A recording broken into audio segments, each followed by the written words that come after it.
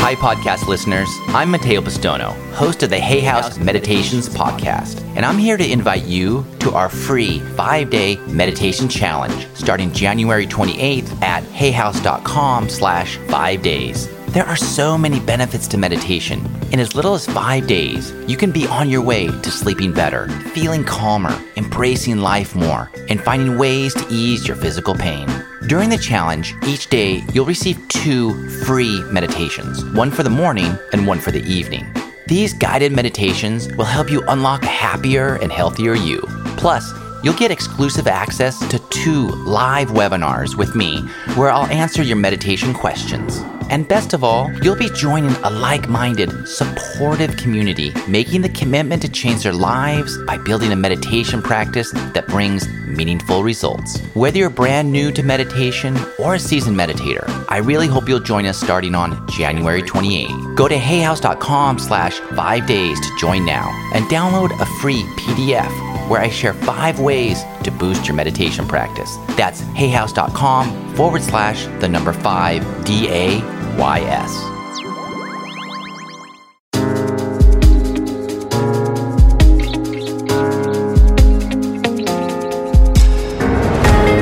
Welcome to the Dr. Wayne Dyer radio podcast. Discover the wisdom and remarkable insights of Dr. Dyer, world-renowned spiritual teacher and foremost authority on how the power of your mind creates your world. We have Cassandra here from Sherman Oaks, California. Cassandra, you are live on air with Dr. Wayne Dyer today. Yes. Hi, Dr. Dyer. I can't believe I'm talking to you. Wow. Well, absolutely. Why not? It's an amazing gift. Yeah. Well, Thank you. I love The Power of Intention. I was reading it this morning, and it's just an amazing, amazing book. I've got a question for you. At this point in my life, I'm about to be 30 years old tomorrow. 30? Yes.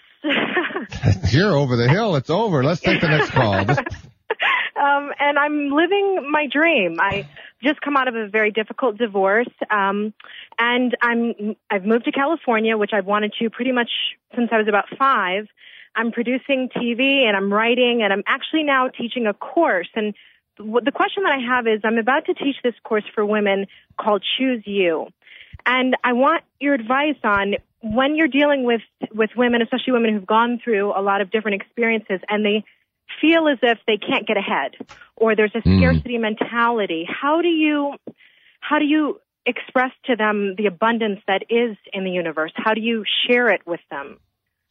Well, I think the first thing you have to help those people who have those kinds of erroneous beliefs about what it is that is possible for them based upon what they haven't been able to manifest up until now. I mean, just imagine yourself going through your whole life not being able to create the kinds of things that you want, living in a deficiency sort of mode, and then relying upon that same kind of thinking as you proceed to try to get into a new phase into your life. All you're doing is just giving more and more energy to the very same kind of the kind of thing that you've been doing for a lifetime or for a very long time. One of the most famous lines that I learned from Abraham was that you get what you think about, whether you want it or not. So if you're thinking about all of the reasons why you can't do things, and you go into your past, into your history, and use your history as a reason why you can't do something, instead of using your history as a reason why you no longer want to continue to repeat that. And so what we're going to do here in this course is we're going to look at all of the kinds of thoughts and all of the kinds of behaviors and so on and reactions that I have had throughout my life that haven't produced the kinds of results that I would like. And while, you know, the minute that you start putting the responsibility for the absence of abundance or the absence of happiness or joy or success or whatever on your life on anyone outside of yourself, that's where you get to, that's where you stop. And you begin to look at it. And you can even ask people, why is it, do you think, that you have not achieved the level of prosperity, the level of happiness, the level of relationship, the level of success in your work, whatever, even the level of health that you would like for yourself? What is it you think that is keeping you, has kept you up until now from that? And you'll see as people start talking honestly and openly about that they'll almost always project the reason for that being on their culture, on their family, on the person that they were married to, on, whatever the circumstances were, on bad luck, on I used to say on the Ayatollah, or anything that's going on in the world that's out there. So that's the first thing to do, is to really come up with a real healthy inventory of what kinds of things have I done to attract into my life the current state of affairs that I live in all of these different areas of my life. That would be the first thing. The second thing, I think probably even more important than the first, for all of these women and for you and everyone listening, is to go get yourself into a state of gratitude for all of the things, all of the valleys that have showed up in your life, all of the low points, all of the low points, what we call the naders in our lives, and begin to say thank you for every single one of them. I mean, many of you have heard me say that I'm now 20 years celebrating without having alcohol in my body. And what I don't do is go back to the kinds of thinking that I used to have, which allowed me to go to that place in my life. And instead, I'm in a great state of gratitude for all the things that I learned in all of the moments that I spent doing unhealthy things to my body. And you get into that state of gratitude and saying thank you for that. Then you're not proceeding and trying to enrich your life by being angry or full of revenge or full of hatred and so on. Does that make sense? Absolutely. I just, definitely, I think I was thinking a little bit too much about it, because, even thinking about my own life, I'm definitely in a state of gratitude for all the things that have happened, because they've created the life that I have now. So thank you so much. Yeah, like even that messy divorce and even that difficulty and all of those kinds of things. I mean, those are the highest place you want to get to is that place, I think. Well, there's two places. One is where while you are in the midst of something that is difficult and troubling for you, to be able to say thank you. That's one of the hardest things.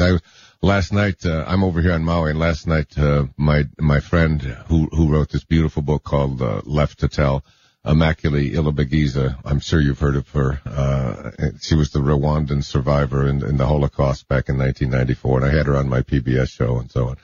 And she was in a bathroom hiding for 91 days, trying to just save her life. And she said the hardest thing for her to do was to be able to, in the moment when she knew that she was being hunted to be killed by these people, the hardest thing for her to do, she would practice forgiveness, even forgiving them by saying, I forgive them because they don't know what they're doing, which is what Jesus was saying on the cross. And she used that as an example. But she said the minute that they were gone, then I would go right back to the anger and the hatred and how dare they treat us like this and blah, blah, blah, blah, blah. And she said it wasn't until she was able to, in the moment, even in the moment when she knew in the next second she could be slashed to death, that she could still send love to those people and send gratitude. And that was what really created the atmosphere within that bathroom for them to survive. So at the very extreme level, it's still getting into that place, that perfect place of being, in the moment, in a place of God love. Yeah. Absolutely. So thank you so much. I always remember what you've said about, good fortune is what bad fortune leans on, and bad fortune hides in. Yes, exactly. That's right out of the Tao Te Ching. Yeah, that's from Lao Tzu. That hidden in all misfortune is good fortune, and hidden in all good fortune is misfortune. It's always there. It is hills and valleys, folks. It's just, there's no straight lines out there. Everything is crooked. It's like, even if you go out there and you manicure your lawn and you get it to look exactly the way you think that it should look, I mean, it's going to get crooked again, because nature doesn't do things in exactly a straight line. It does things in a cyclical way. When you're up, down is leaning on that. When you're down, up is in the middle of that. And if you can step outside of the up and the down and the hill and the valley and just become the observer to it, you get to do what I was just doing 40 minutes ago, which I was out in the ocean, and there's huge waves out there today. Just these enormous, beautiful, they're about 8-10 foot breakers out there today. And you get out just a little bit past the shore and you just watch and you see the cyclical nature of the ocean. It'll come in and it goes way up high. It lifts up 7-8 feet. The entire ocean, you can see it when you're on the surface of it. You can look all the way to the left and the right. You can see the entire thing lift way, way up, and then it takes you way, way down. And you never stay in that ocean and say, well, I'm going to beat this thing this time. What you do is you go with it. I'm amused because I just looked at the paper, yesterday morning's paper, and they said that Edmund Hillary, who was they kept calling him the conqueror of Mount Everest. He died yesterday or the day before. He's 88 years old. And I thought, if you talk to somebody who climbed Mount Everest, they would never say they conquered that mountain.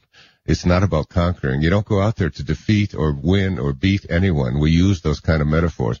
But he just got onto that mountain and allowed the mountain to be what it was, and he just stayed in harmony with it all the way to the top. That's what Sir Edmund Hillary did. And if you try to conquer Mount Everest or the ocean or anything else, you can just pretty much forget it. Nature always bats last. Always. If you would like to hear more of Dr. Dyer's radio show, tune in to hayhouseradio.com. To find out more about Dr. Wayne Dyer or any other Hay House author, please visit hayhouse.com. Thank you for listening.